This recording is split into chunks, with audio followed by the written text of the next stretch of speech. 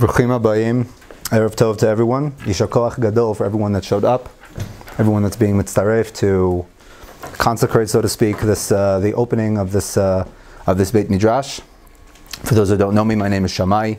I help manage the Beit Knesset and the Beit Midrash here, and we had the privilege of coordinating with the Rav and the broader Machon to begin a place of Torah study here in Yerushalayim. That Bezrat Hashem, we will all, in the merit of all of us coming here together, will achieve tremendous success. Just some very, very brief thoughts, not to steal the Rav's show, Chas v'Shalom. Just some thoughts that I think are appropriate for the moment that we find ourselves in. Dafka now, when most of the members of our Kehillah are still occupied with dealing with our enemies, as I had the privilege to be occupied in until a few weeks ago. Dafka now at this time, where the Kehillah is taking on the project of beginning a new enterprise in the middle of Yerushalayim. There's something very, very distinct in the air that we're experiencing now in this time. There's a tremendous amount of chaos and instability and lack of clarity in terms of what the next day will bring, what the next steps are going to be, what they should be. Perhaps we have a little bit more clarity, but what is going to be is less clear. We're now going into the Tkufa of Adar. And the Tkufa of Adar obviously is characterized by the Nisim v'Niflot that the Jewish people experienced. Right? Another time in history where we had to deal with the onslaught of Amalek and the miracles that we experienced there. And as everyone knows, anyone who's had even a little bit of experience with the Purim songs knows that the central theme of the Nes of Purim that we experienced, as Rashi says in the Gemara and Megillah, Mishum Chibat Hanes, because of the tremendous inspiration that the Jewish people experienced from that miracle, that is what triggered this almost organic consecration of the holiday of Purim. And what characterizes this miracle is the theme of Ma'apecha, the Na'afochu. This is a theme that's emphasized more than once in the Megillah, that there was this experience of switching around. Things were switched from one state of being to another. What's very interesting about this is that this term Na'afochu in all of Kitvei HaKodesh has a distinct negative connotation.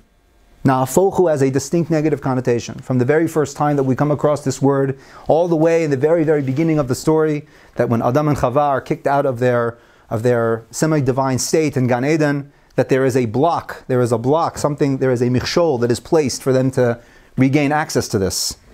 The two kruvim that are stationed at the place of, guarding the path of Eitz HaChaim, V'la tacherev hamitapechet.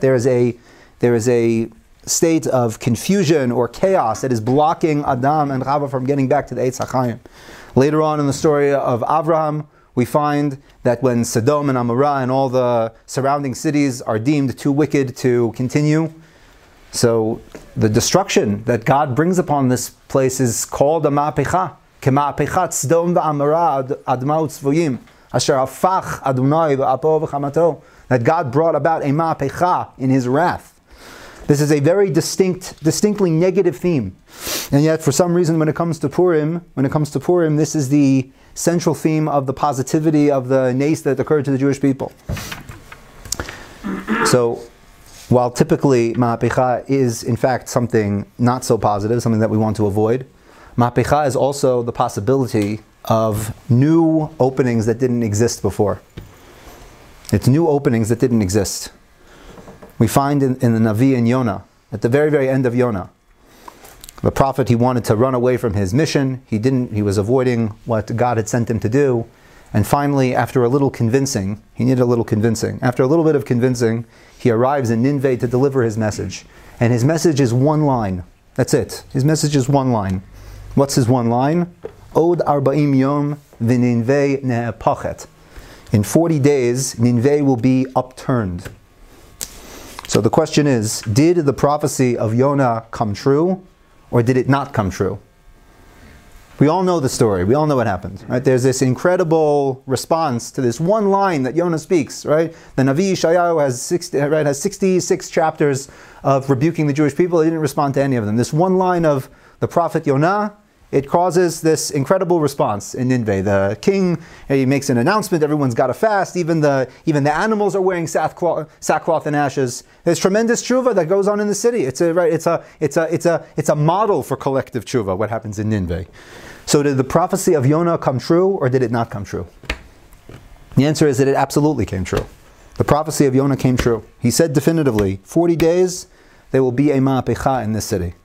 Either it will be k'ma'apechat Sdom va'Amora u'tzvoyim, it will be like the upheaval of Sodom and Gomorrah, in which God brought an upheaval of destruction, or there'll be a different upheaval, a ma'apecha, a revolution. There'll be a revolution here. You choose what ma'apecha you want.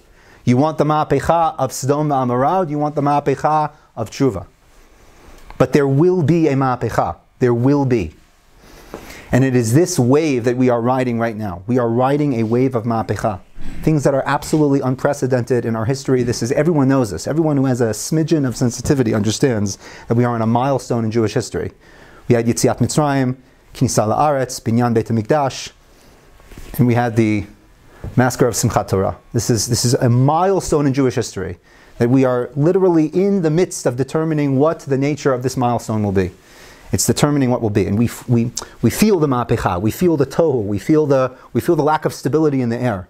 But that lack of stability is opening up. It's opening up possibilities that did not exist. Right? When I was with the Yechidah in the north part of the Strip, north part of Gaza, I should be more specific, people are confiding how these events are opening up vistas into themselves, into the world, into how they relate to their communities, things that they could never, thoughts and perspectives that they could have never even imagined. And I'm sure everyone has had similar experiences, at least speaking to people that have had these possibilities opened. And I feel that it is dafka now the most appropriate to begin something, even specifically in this state of lack of stability. It's appropriate to start something now. To be open to receiving Torah, to study Torah, right, to be kovea makom l'Torat Eretz Yisrael, and to bring about the authentic ruach of Torah that we know is so vital to give us direction in this particular time. So Bezrat Hashem, I'll hand over the mic to Rav Bar-Hayim, and he can please, Harav.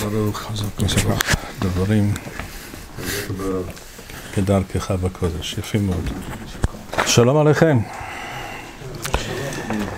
I hope you had less difficulty finding this wonderful place than I did. But the first time was always the most difficult. There are sheets, I hope enough.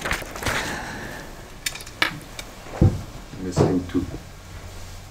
The Talmud, the Masechet Bava Batra, in the Bavli, states that Miswath Pidyon Shavuyim is a Miswa Rabbah. There the Talmud relates that a certain queen, a non-Jewish queen, but a very righteous woman, had a sum of money and she wanted to give it to Rav Yosef, a great Chacham that she knew in Bavel. And Ofra Hormiz was her name. And she said to him, I'm giving you this money, a large sum of money, to do with it a miswa rabbah, a great miswa. And it's up to you what you do with it. So Rav Yosef began to ask himself and ask others as well. He took advice from Abaye and asked him, what's a miswa rabbah? The maskana of the Talmud is that Pidyon Shuvuyim is a miswa rabbah, a very special and outstanding, unique miswa. And Rambam, of course, as usual, Kedarko, quotes this expression from the Talmud. It's not in front of you in the source sheet, but I'll read it to you. He uses exactly that terminology.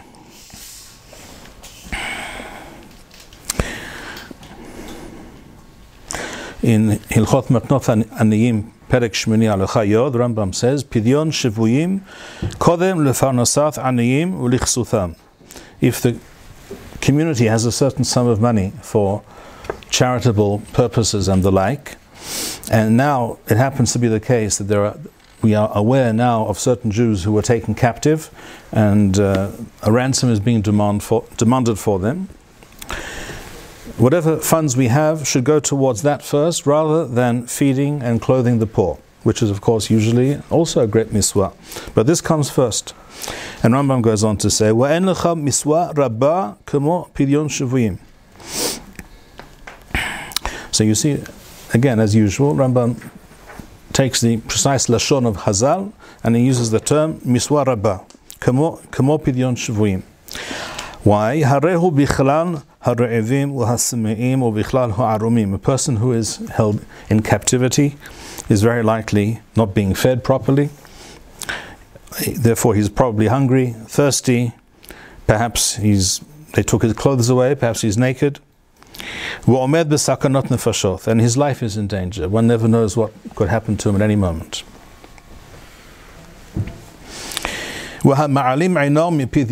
And he who chooses to ignore this reality, this fact, that this Jew needs to be redeemed, you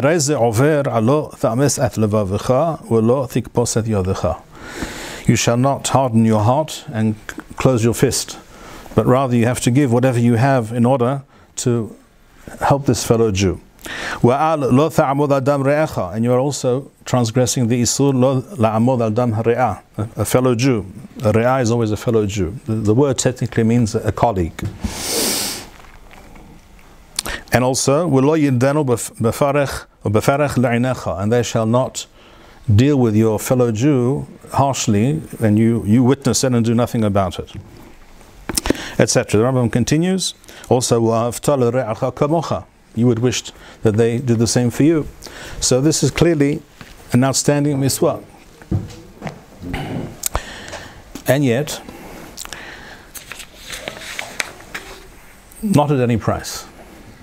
That is the halakha, as we're about to see now. There are various considerations and circumstances where, despite our true and sincere desire to redeem, to save, to repatriate any Jew who is in such a terrible situation, it is not true that this overrides every other consideration. That is not true. We learn this, and this you have in the source sheet before you. We learn this from the Mishnah, Masechet Gitin, Perek Revi'i, Halacha Waw. En podim et hashivuyim yather al demehem mipnei tikun ha'olam. One does not redeem Jewish captives, yather al demehem, more than their worth, more than the market rate, mipnei tikun ha'olam, because of takana of the Chachamim, in order to negotiate successfully and deal with various realities, including very difficult and harsh and cruel realities. In order to do so correctly, the Chachamim made a takana, and that is that you do not overpay for shivuyim. Now, what does that mean, overpay? Who sets the price? As with everything, the market sets the price. We're not talking about Amalekim such as Hamas, etc. We're talking about the world 2,000 years ago, shall we say, when this halakha was roughly around that time was formulated. Perhaps a little bit later, perhaps even a bit before, we don't know exactly. At that time, in many parts of the world, this was a phenomenon throughout the world, but certainly in this part of the world, in the Mediterranean, in the Middle East, the reality of particularly pirates who cruised around the Mediterranean and would pounce on ships and kidnap people and find out where they're from, and then go and demand ransom for these people. This was a thriving business. It was an industry.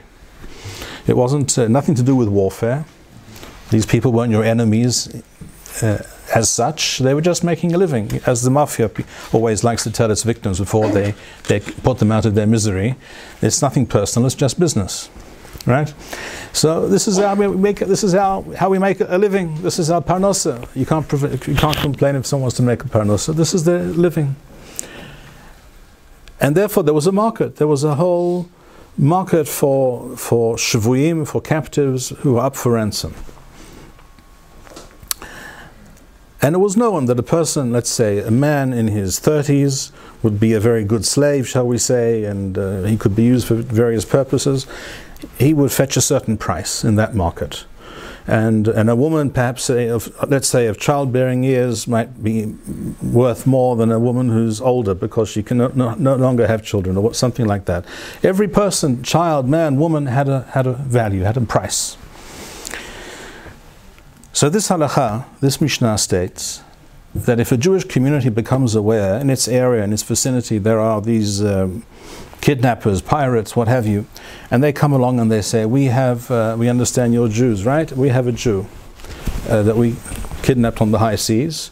His name is, whatever, Chaim Shmerel, and we want such and such for him. If the price they are demanding for him is the going rate, and we have the means to pay it, then we must do it. But let's say the going rate is 100 pieces of silver, and they're demanding 300 pieces of silver, then we say to them, no deal, no dice. Yes, he's our brother, and we want to redeem him, and our heart goes out to him, but we're not going to pay more than the going rate. Why not? What about all these things that Rambam just told us? Lo ta'amul adam re'echa, v'aftar re'echa kamocha, v'hasel l'kohim l'maweth, v'lo yirden b'farech la'inecha, etc., etc. All these pesukim, all these miswot, what happened to that? The answer is mipnei tikun ha'olam. The Talmud will explain in a moment what that means. There's a very good reason why we cannot allow ourselves for them to dictate to us such terms. It also goes on to say in the same Mishnah, which we will mention here in passing, for similar reasons, if a group of Jews were taken captive and they're being held somewhere as hostages for ransom, we do not try and break them out. We do not try and conduct some military or semi-paramilitary operation to release them.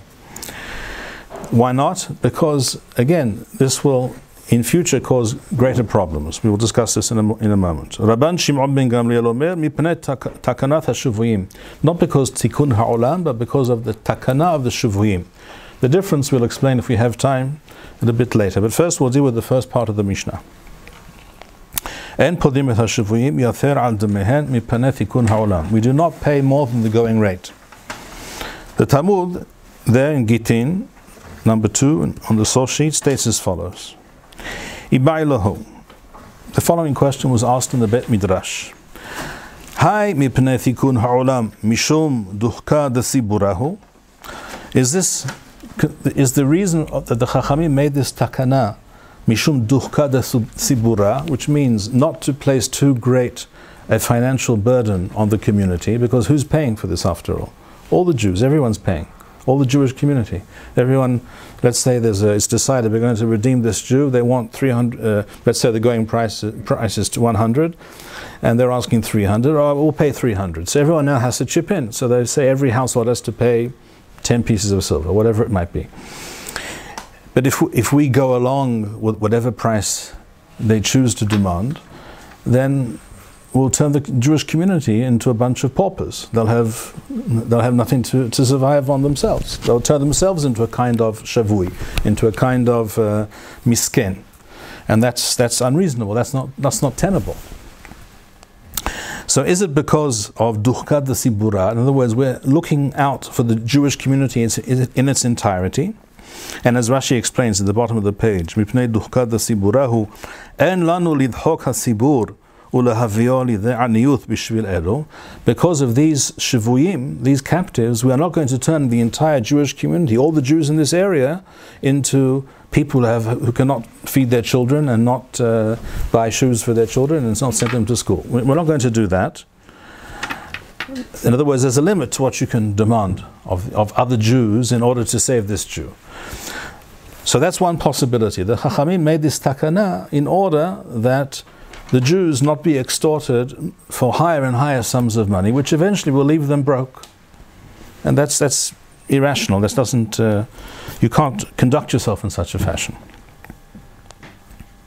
Or Dilma, the other possibility the Talmud states, the second line, Mishum de la nigrevu v'laithut tefeh. The Girsah of the Aruch is de la nigrevu v'laithet tefeh, which means lest we encourage them to take more captives, more Jewish captives. In other words, if they see that normal people, that is, some other nations, Goyim, Romans, Greeks, whoever it may be in this part of the world, in the Mediterranean, if you tell them we have a Roman captive, they'll pay the going price, but they won't pay anything beyond the going price. But these Jews, because they have this special connection between themselves, they have this arvuth between them, they consider themselves responsible one for the other. Whatever you ask of them, they'll pay. What will the result of that be? It's obviously a much better business model to capture Jews and not non-Jews, because the Jews will pay whatever you ask. And only a fool would go along with such things, would acquiesce to such an arrangement. So the Talmud asks, what was the reason for this takana?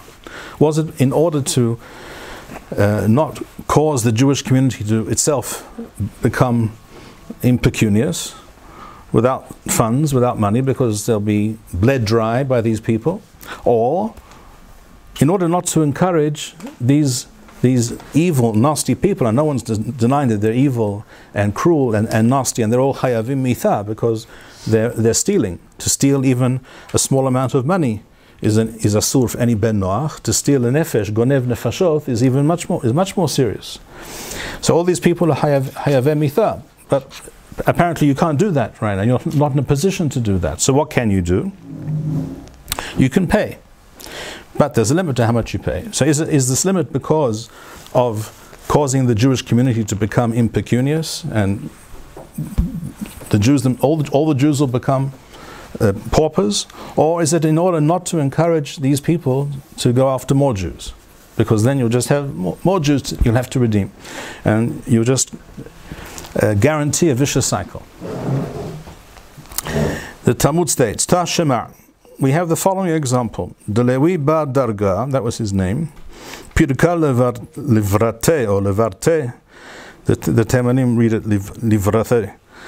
Bithlesar Alfe Dinare Zahav. His daughter was taken captive, and he redeemed her with 13,000 pieces of golden dinarim.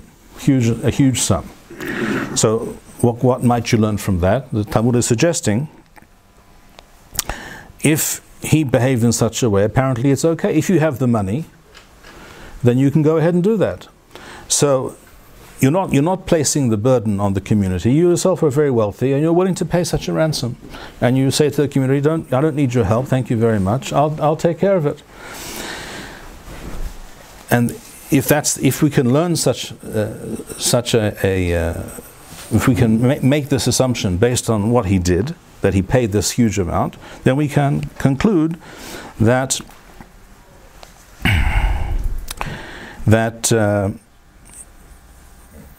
if it's not falling on the community as a whole, this burden is not being placed upon the community, then it's okay. So that would strengthen the argument that we're talking about duchka de sibura. It was because of not encumbering, not placing too great a burden on the community, because if the individual do it rather than the community, he can go ahead and do so.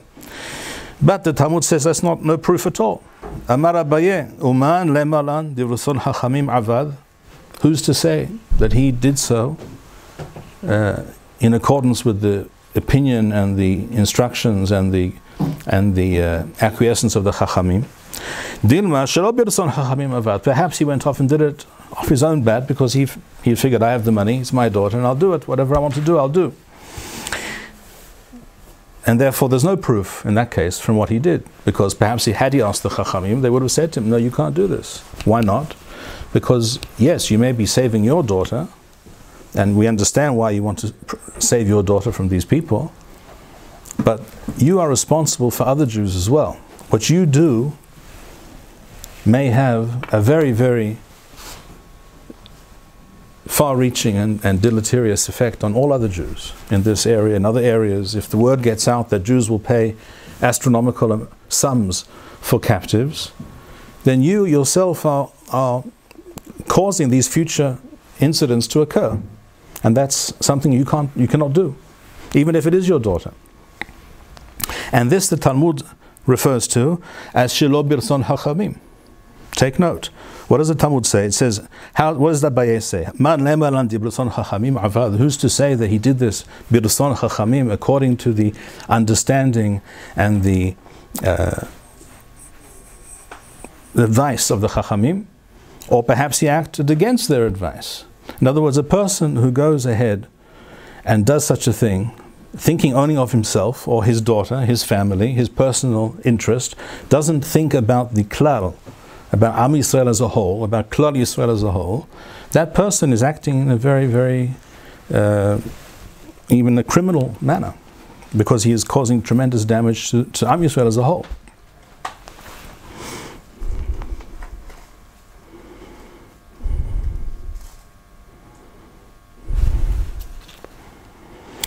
Rashi explains, if we look at the bottom of the page, Rashi explains, the other side of the argument was, perhaps it's because of the consideration is not to encourage these people to capture more other Jews, more Jewish captives, because they see that any amount will be paid.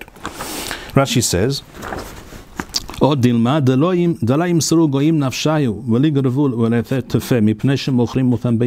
they see that they're able to sell these captives off to ransom them at a huge price. And Rashi explains, what's the difference between these two possibilities? Why does the Talmud ask? Is it for this reason or is it for that reason? Rashi explains,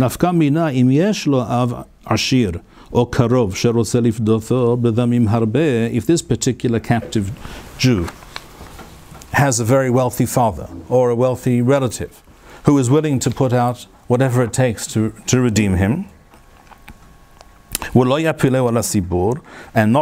ask that Tzibur, the community, participate, then if you say it's because of Duchka da Sibura, if it's because of the Jewish community and how much they will be forced to pay up, if someone is offering to do that by themselves, then that's not a consideration any longer. But if it's so as not to encourage the Goyim to specifically focus on Jews, because they will always pay whatever you demand, then it doesn't matter how rich the father might be.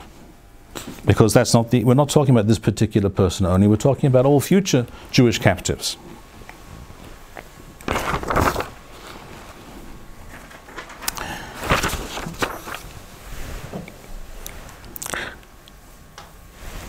And Rambam sums up this halakha of the Mishnah in Ilchot Matnot Aniyim Perek Shmini, halakha Yod Bet, and he says, "En podim et hashivuyim beyafer al damehem." Jewish captives are not to be redeemed at above the going rate. Mipnei tikun ha'olam. Why? Shelo yu ha'oyevim rodefim acharehem lishbotam. So as not to give more incentive to the evildoers. Rambam uses the term oyevim, but we're not talking about a war situation as we discussed. He's talking about evil people who will do whatever takes their fancy in order to make a dollar. So that these people will not go after Jews even with greater enthusiasm and with greater efficiency.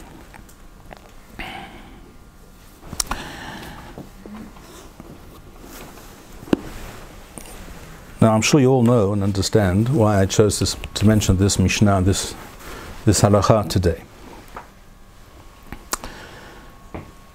I heard a family member of one of the captives, one of the Hatufim in Azza, interviewed the other day, and this person said, I think he's the father of a young man who was taken captive, and of course our heart goes out to him, to all of them. But he said something very terrible, and we have to recognize and we have to state clearly that what he said is unacceptable and in fact criminal. He said, I don't care what it takes, I don't care what happens afterwards, I don't care if you release every last terrorist in our jails, I want my son back. And that's exactly the wrong answer. That's precisely something that we cannot tolerate, because this undermines the Jewish people. Even in this type of situation that the Mishnah is referring to, which is not a situation of warfare, fighting an enemy that wishes to exterminate us, etc. Even not in that situation. How much more so, Kal Vachomer, in our present situation? Because the truth is that this entire Mishnah, in our situation, is not even relevant. Because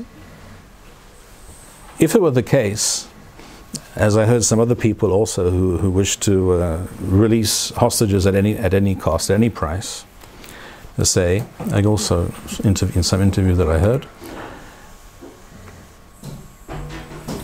they claim, it's interesting, these people tend to be secular and left-wing, they all of a sudden become very expert in halakha, and Mishnah, and Rambam. It's very interesting.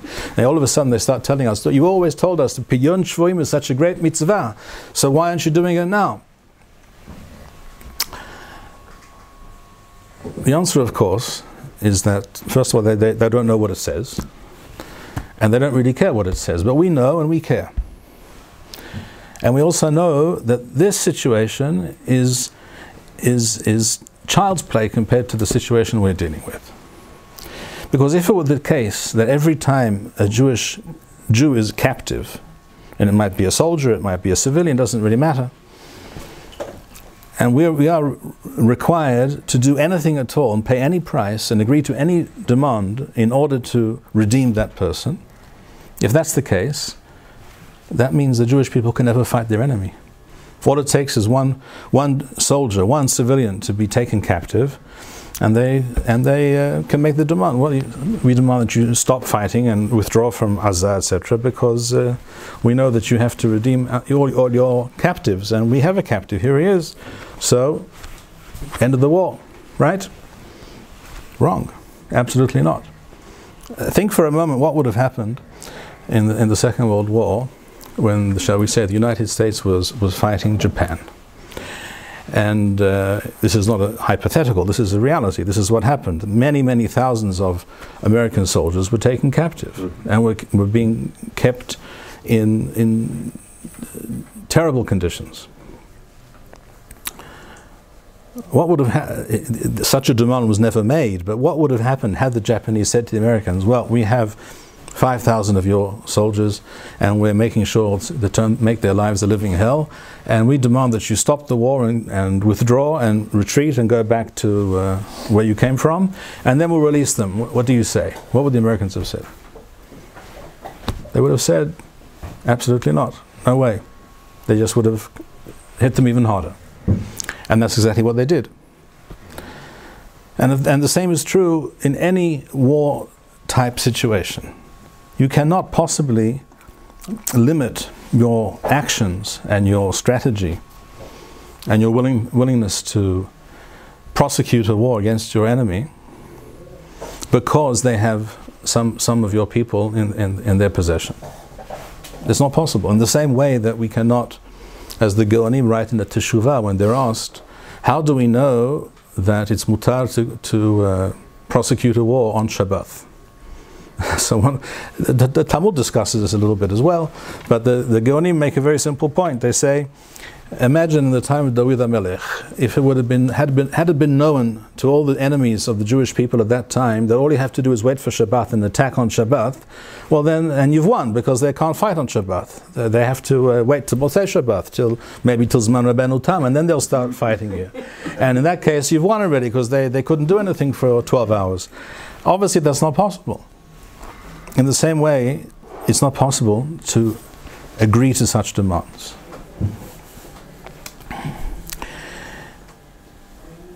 Now, if we think more deeply about this Mishnah, this halacha, not paying more than the going rate, even in that type of situation, which was not a situation of warfare, it wasn't Amalekim, these were just regular, common garden-type pirates and kidnappers.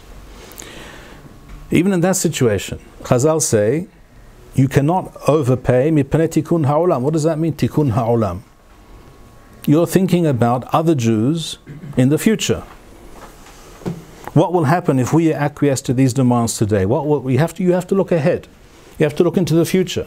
What will be tomorrow, next month, next year, 10 years from now? When Netanyahu criminally agreed to release Gilad Shalit, was that 11 years ago or something like that? I think 13 years ago. 13 years ago. And I think it was 1,027 or something like that terrorists were released, including Yahya Sinwar and all the rest of the Hevra Kadisha, all the Rashe Ugdolei Hamas. They were all released in that deal.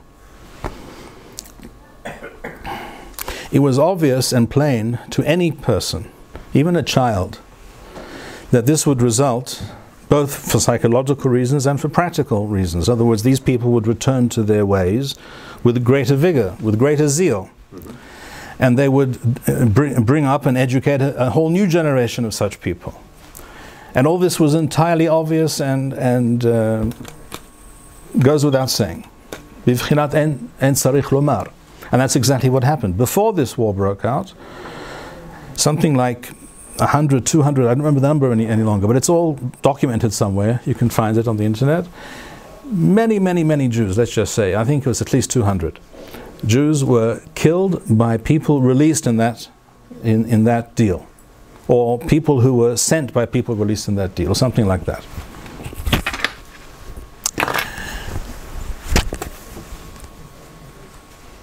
So we see with our own eyes the results of such populist and vacuous thinking or lack of thinking on the part of someone like Netanyahu at that time, which at that time he did it clearly for purely populist reasons. In other words, just to gain popularity, because all the left-wingers in Tel Aviv were busy plastering the Ayalon with huge advertisements about releasing Shalit, and he wanted to get them off his back, and that's what he agreed to do. And I also said it, but many people at that time said this will be a disaster. This will lead to non-computable numbers of casualties, and not just casualties. It's a message. It's a psychological a question of psychology. You are teaching these people that you can be extorted. You are weak. You cannot stand up to pressure, and they can beat you. So what is the underlying principle of this Mishnah? Mipnei tikkun ha'olam. Even though we have the money to pay for this particular captive, we won't do it. But what they're asking, what they're demanding, we won't do. So as not to cause future damage to the Jewish people as a whole. Why do we think in those terms? Why is that individual now who's before us, who's in captivity, who's hungry and thirsty, as Rambam said, they're revim and smeim, and their lives are in danger? Why do we not think about that person right now and put everything else aside? What will be, will be. No. Because the Jewish people is like a living organism.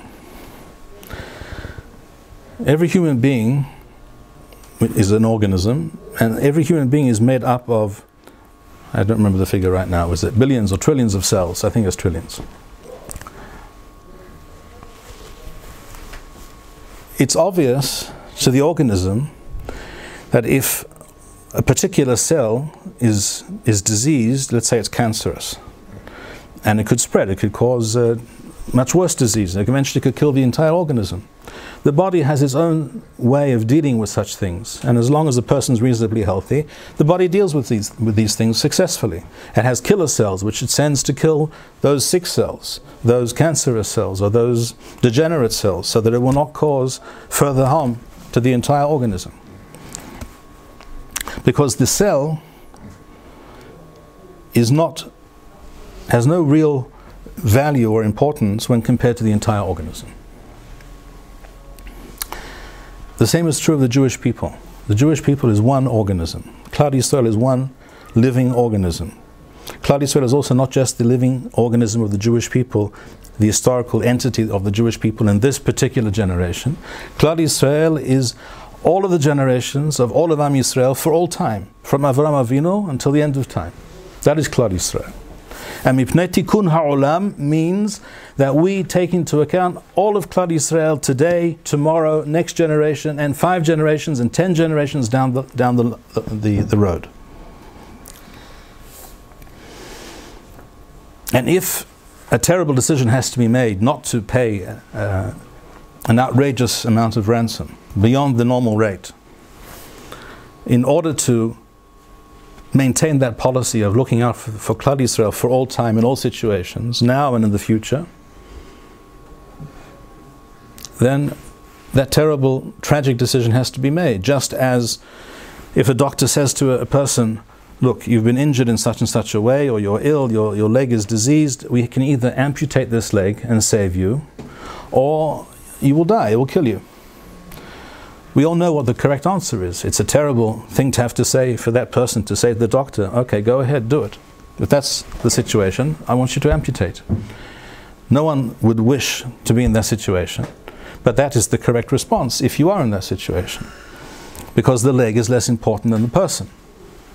The cell is less important than the organism, than the body. And the individual is always less important, vastly less important than Klal Yisrael as a whole. And that is why we are able to send soldiers into battle. For that reason, and only for that reason.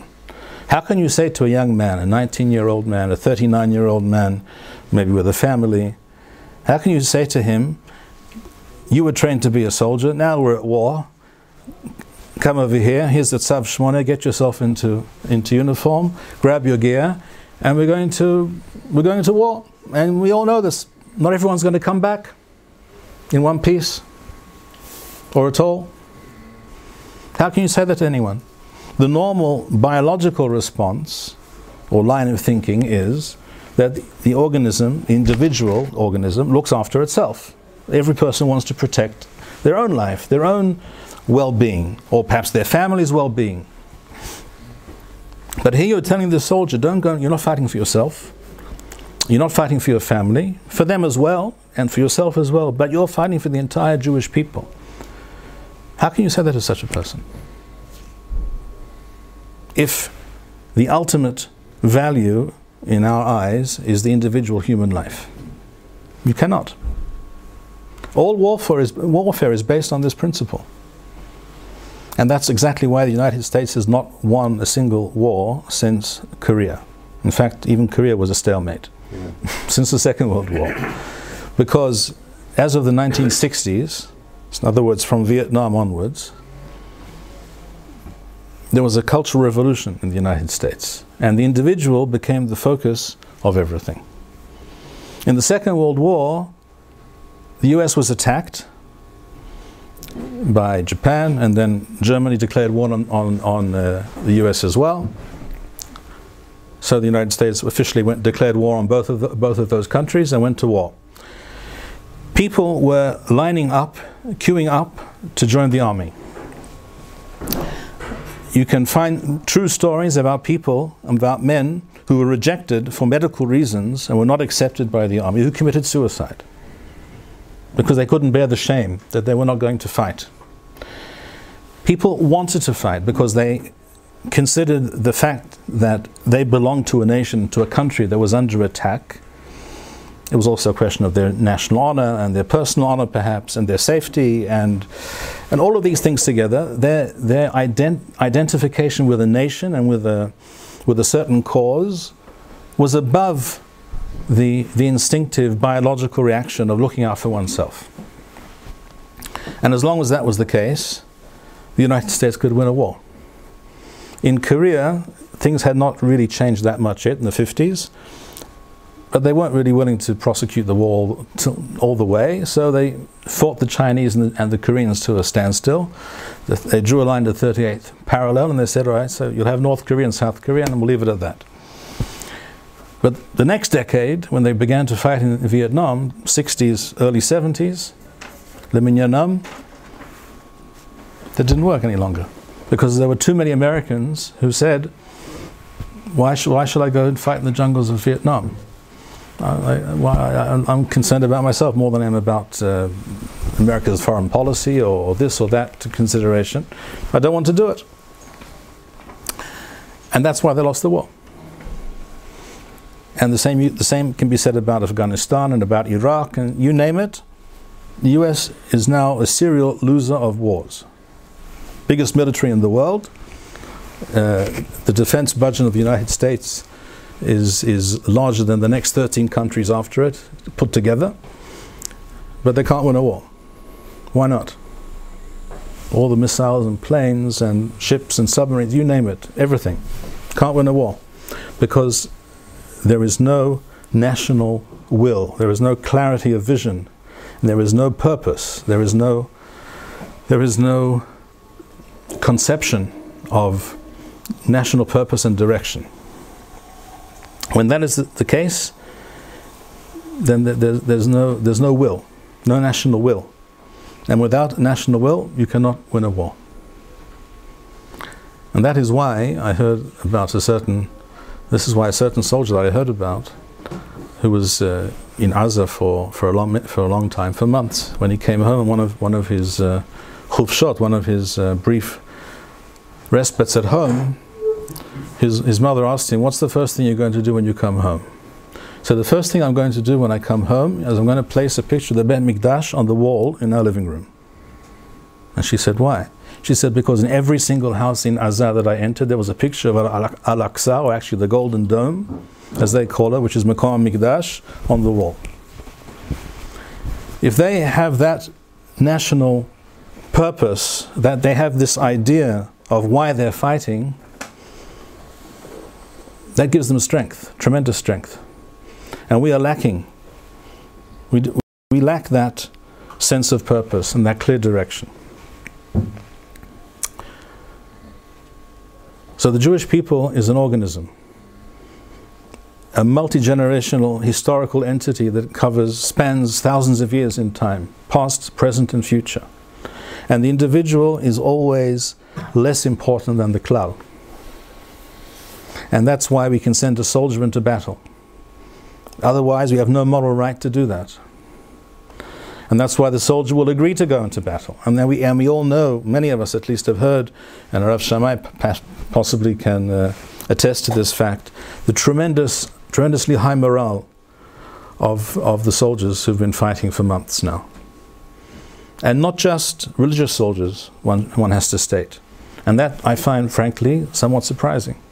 I'm less surprised if I hear about a Bahur Yeshiva who studied in this Yeshiva or this Mechina Ktam Tzveit, and he keeps Shabbat and he learns some Torah and he knows roughly what's going on and why he's there, that he's motivated and he's willing to risk his life.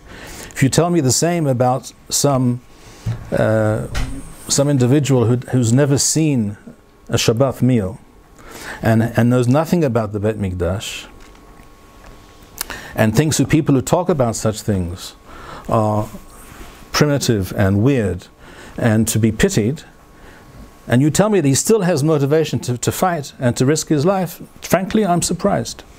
Happily and positively surprised, but I'm still surprised. How is it? Why is that?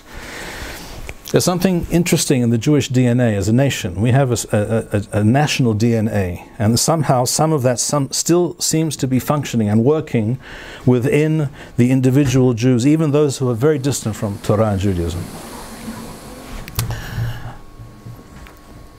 Because without that, you can't explain why so many irreligious soldiers who have never kept a single miswah in their lives are begging for a pair of tzitzit to wear. This is a fact. You saw this? You can attest to this? Many people have spoken about this. There are amutot gathering money, buying tzitzit and sending it to the front, and all kinds of soldiers are wearing tzitzit. The kind of thing that Shimon here is wearing, something they put on the top or underneath, wherever it is. They want to wear tzitzit. This guy's never seen tzitzit in his life. He never heard the word till yesterday. Now he wants to wear tzitzit. Where did that come from? I honestly don't know. In the case of a soldier who's always worn tzitzit, or he knows that he's supposed to wear tzitzit, I get it. But when it comes to a soldier from, from Ramat HaSharon, or from, kibbutz, En Gedi, whatever it is, where they raise pigs, perhaps, why would he want to wear tzitzit? Something has been ignited inside many of the Jews in this country and around the world, I think, as well. I've heard about Jews in the United States who never identified as Jews, who all of a sudden woke up the day after Shmini Atzeret and discovered they were Jewish. It's also strange, but there you have it. Something was ignited in many Jews. Not all, I know. There are all kinds of people out there, many of them truly evil, and nothing has changed for them. I understand that as well, and we shouldn't fool ourselves about that. There are such people, and there will always be such people. And that's why every day we have the bracha in the Shmoneh Esrei LaMeshumadim al Tehi Tikwa v'chol haminim karega yovedu v'chol oyavei amecha mehera yikarethu, etc., etc. That doesn't change. Those are realities as well. But many people who never gave any of these things a second thought, all of a sudden are thinking more in terms of Jewish identity. And tzitzit is the ultimate Jewish identity. You know why? Because even the Pope wears a kippah. But a tzitzit, the Pope doesn't wear tzitzit. You have to be Jewish. You have to be Jewish, and it's clearly a Jewish thing. If you're wearing tzitzit, you're Jewish. And that's the most obvious outward expression of your Jewishness, perhaps except for tefillin, which we won't go into right now. So as Rav Shammai was saying earlier, there's no question that this war, which is ongoing, let us not forget, it's not over by any means,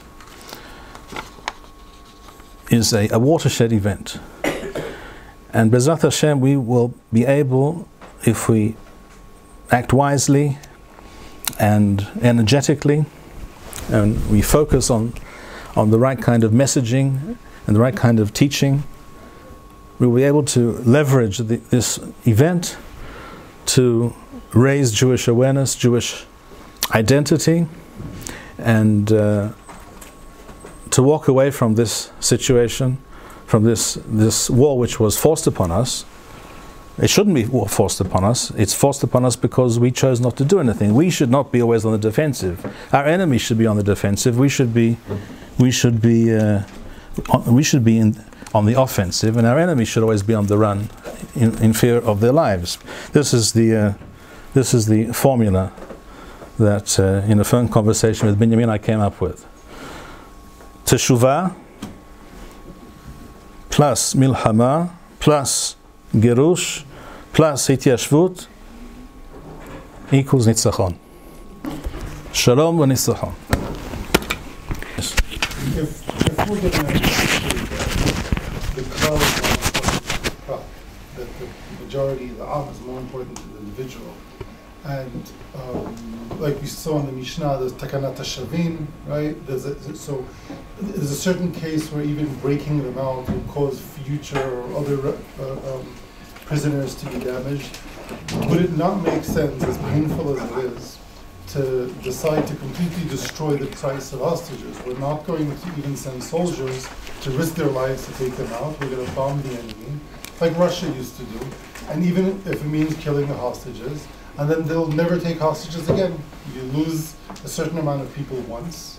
It's very painful, it's very traumatic, but it'll never happen again because there'll be no price for it at all. I understand what you're saying, and you're preaching to the converted as horrendous a choice and decision that would be to have to make. But you are correct. I think you are correct. The current leadership obviously is not there, and will not do that. And a majority of the nation would not understand such a thing, and that also perhaps is a reason not to do so. But from the very first day of the war, I said, and I repeat, and this is obvious to anybody, should be obvious to anybody, we have to fight and prosecute the war as if there are no hostages. Hostages right now are not something we discuss. We want to hopefully release all of them if we can, but that's not the aim of the war. The aim of the war is to defeat the enemy and destroy the enemy. That is the only aim that the government should have defined for the military. I'm not going to go here into a whole tirade about what's wrong with the army and what's wrong with the political echelon, etc., etc. A great deal is wrong with all of these institutions and all of these individuals. On the very first day of the war, or the second day, the day after Shmini Atzeret, 2 senior officers should have been fired. The head of military intelligence, Aaron Haliwa, who was much too busy with his girlfriend in a hotel in Eilat to bother with the phone calls he received at night before the attack, and the head of Southern Command, Finkelman. Both of these people knew that something was about to happen. Others also knew, but those 2 knew for a fact. We know this today. And they said, don't worry about it, it'll be fine. Those people should have been got rid of the first day. There are many others also have to go, but that should have been the first response. The fact that we have a prime minister who doesn't do such things, that's part of the problem as well. But again, I'm not going to go down that road now. That's a long and almost endless discussion. Yes? The inverse of what the Rav is discussing, I think the Rav alluded to this, that the dynamic of that the Mishnah is discussing, of Pidyon Shvuim, is very, very different in its nature than the dynamic that we're dealing with today. We're dealing with a situation where it was essentially kidnapped for profit. This was a business model.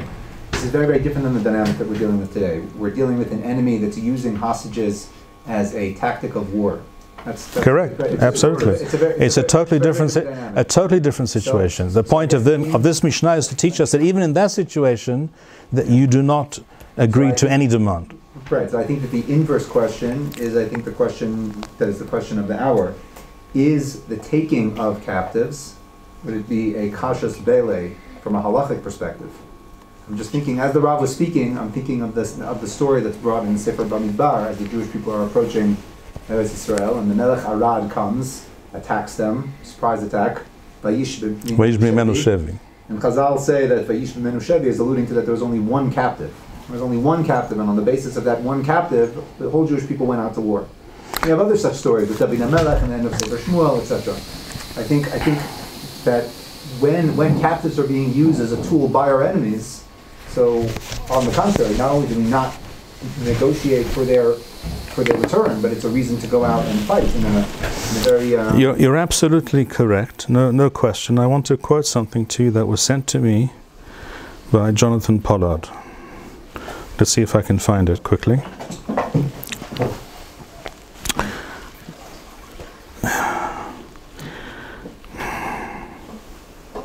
I think it was sent to me by him. I have to find it if it's here. And if not, I'll give you the gist of it as I recall.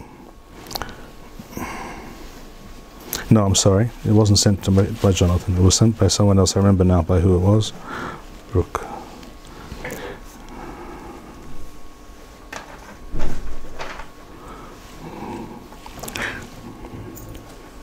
Yes. This was sent to me by Talmid Chachamim, Talmid of mine by the name of Yedidia Brook. This is an article appeared in the Los Angeles Times, the 16th of January 1986. The headline is written by Benjamin Zicher, Z-Y-C-H-E-R. Sounds Jewish. Again, the 16th of January 1986, appeared in the Los Angeles Times. The title is KGB Brutality, in inverted commas, saves lives. Our humanity would lose. And he relates the following. This was the early days of Hezbollah in the 1980s. Hezbollah took they kidnapped 3 Soviet diplomats, he writes here, in Beirut. The KG, so they were 3 Russian diplomats were captured, kidnapped by Hezbollah in the early days of Hezbollah. What did Russia do in response? What did the KGB do in response? Forgive the graphic description, but this is what it says here. The KGB last year secured the release of 3 kidnapped Soviet diplomats in Beirut by castrating a relative of a radical Lebanese Shia Muslim leader who's in charge of the Hezbollah, a relative of his, sending him the severed organs and then shooting the relative in the head. That's what they did. The organs were sent to the Hezbollah leader with a warning that he would lose other relatives in a similar fashion if the 3 remaining Soviet diplomats were not immediately released. They were quickly freed. Now, the United States would not have done such a thing. The article goes on to point out. In which case were more lives saved by all kinds of humanitarian surgical strikes against this target, against that target, which don't bother them anyhow because they don't care about their people being killed or blown up or what have you. And then hand-wringing about collateral damage and all this kind of nonsense, or that kind of response. When dealing with barbarians, you have to be barbaric. That's all. It's very simple. And when we learn that lesson, B'ezrat Hashem, our lives will become much easier. Other questions? Yes?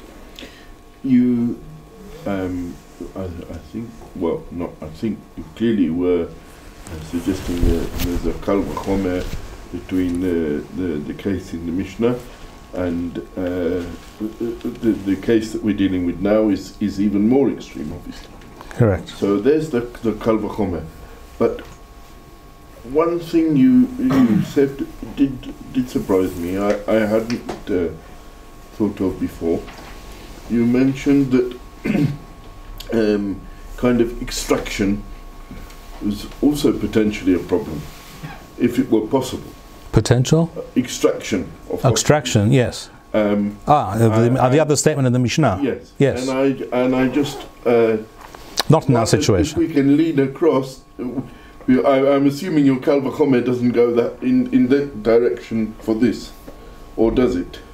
I'm not sure I understand the question as you're putting it, but I will state simply what the Mishnah speaks about. We do not break out shvuim from captivity in order. What's the rationale there? Not to cause these professional kidnappers, next time they kidnap a Jew, to hold him under much more severe and terrible circumstances. In other words, they'll chain him to the wall, or what have you.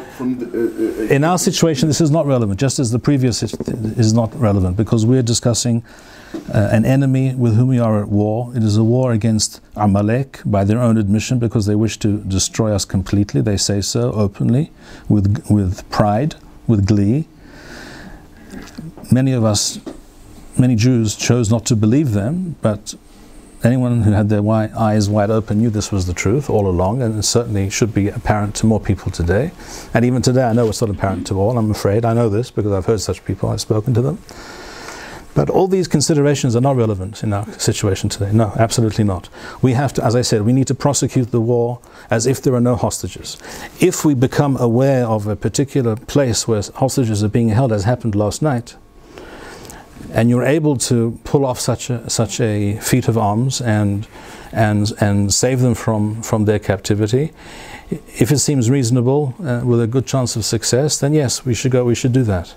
But and even there, I think there's room for discussion. What price are you willing to pay? How many soldiers are you willing to risk for that? It's a very difficult call. That's the truth. We haven't got any clear halachic guideline about that. But that's not the same situation as today. This was talking about, as we said before, an industry, a business model. These were people they're like the mafia, people who, running a protection racket, and they just want money. And if you pay them, they'll give you the person back, and that's the end of it. And we have to think about future Jewish captives and the Jewish community and the impact of our decisions today on the future. Here we're talking about a war. When the issue at hand is war. Nothing else is to be discussed. Just one thing and one thing only: destroy the enemy. Lashmid, larov, ulabed. Et kol mbakshei nafshenu, without any exception, down to the last. Yes. If I could interject from what the Rav said, in the same way that we're dealing with now a situation in which the hostages are a tool of war being used against us.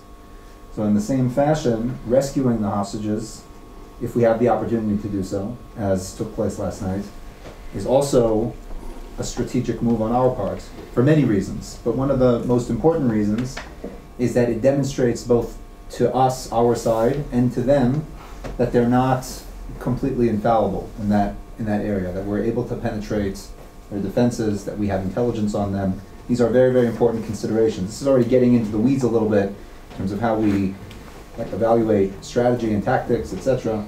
But I can say unequivocally, just from my experiences, that these are very, very important considerations to demonstrate to the enemy that we know where they are, we can find them if we want to, and we have the capability of pulling off such a thing. Absolutely, it's a great blow to them. It's very, very important. It's a military operation to the fullest degree. Right? In the same way that we identify a house where terrorists are in, and we're able to identify it, and then we're able to destroy it. Same way that we're able to identify where hostages are being held and pull off an operation like this and pull them out. It's a military operation, and Baruch Hashem, it was very successful and sent a very, very powerful message, both to us and to them. And it goes without saying that we would not have been able to pull off such an operation last night, and the special forces involved are top-notch and literally world-class, first in the class when it comes to this kind of operation, the Imam. We could not possibly have done that without intelligence. The intelligence came from interrogating captured, and I call them enemy soldiers. You call them Hamasnikim, you call them terrorists, call them what you like. I don't accept the word terror. I don't know what terror is. I know what war is. When you're fighting a war against an implacable enemy, you do everything necessary to win. As the British and the Americans did against the Germans and the Japanese. Exactly the same thing. It wasn't terrorism when they dropped the atomic bomb on Hiroshima. It was warfare. And so just one second. Without first prosecuting the war and killing thousands upon thousands of their fighting men and capturing thousands of them and interrogating them, you wouldn't have known where they were being held. There's no question about that as well. So the warfare that preceded this rescue operation was a prerequisite. Yes?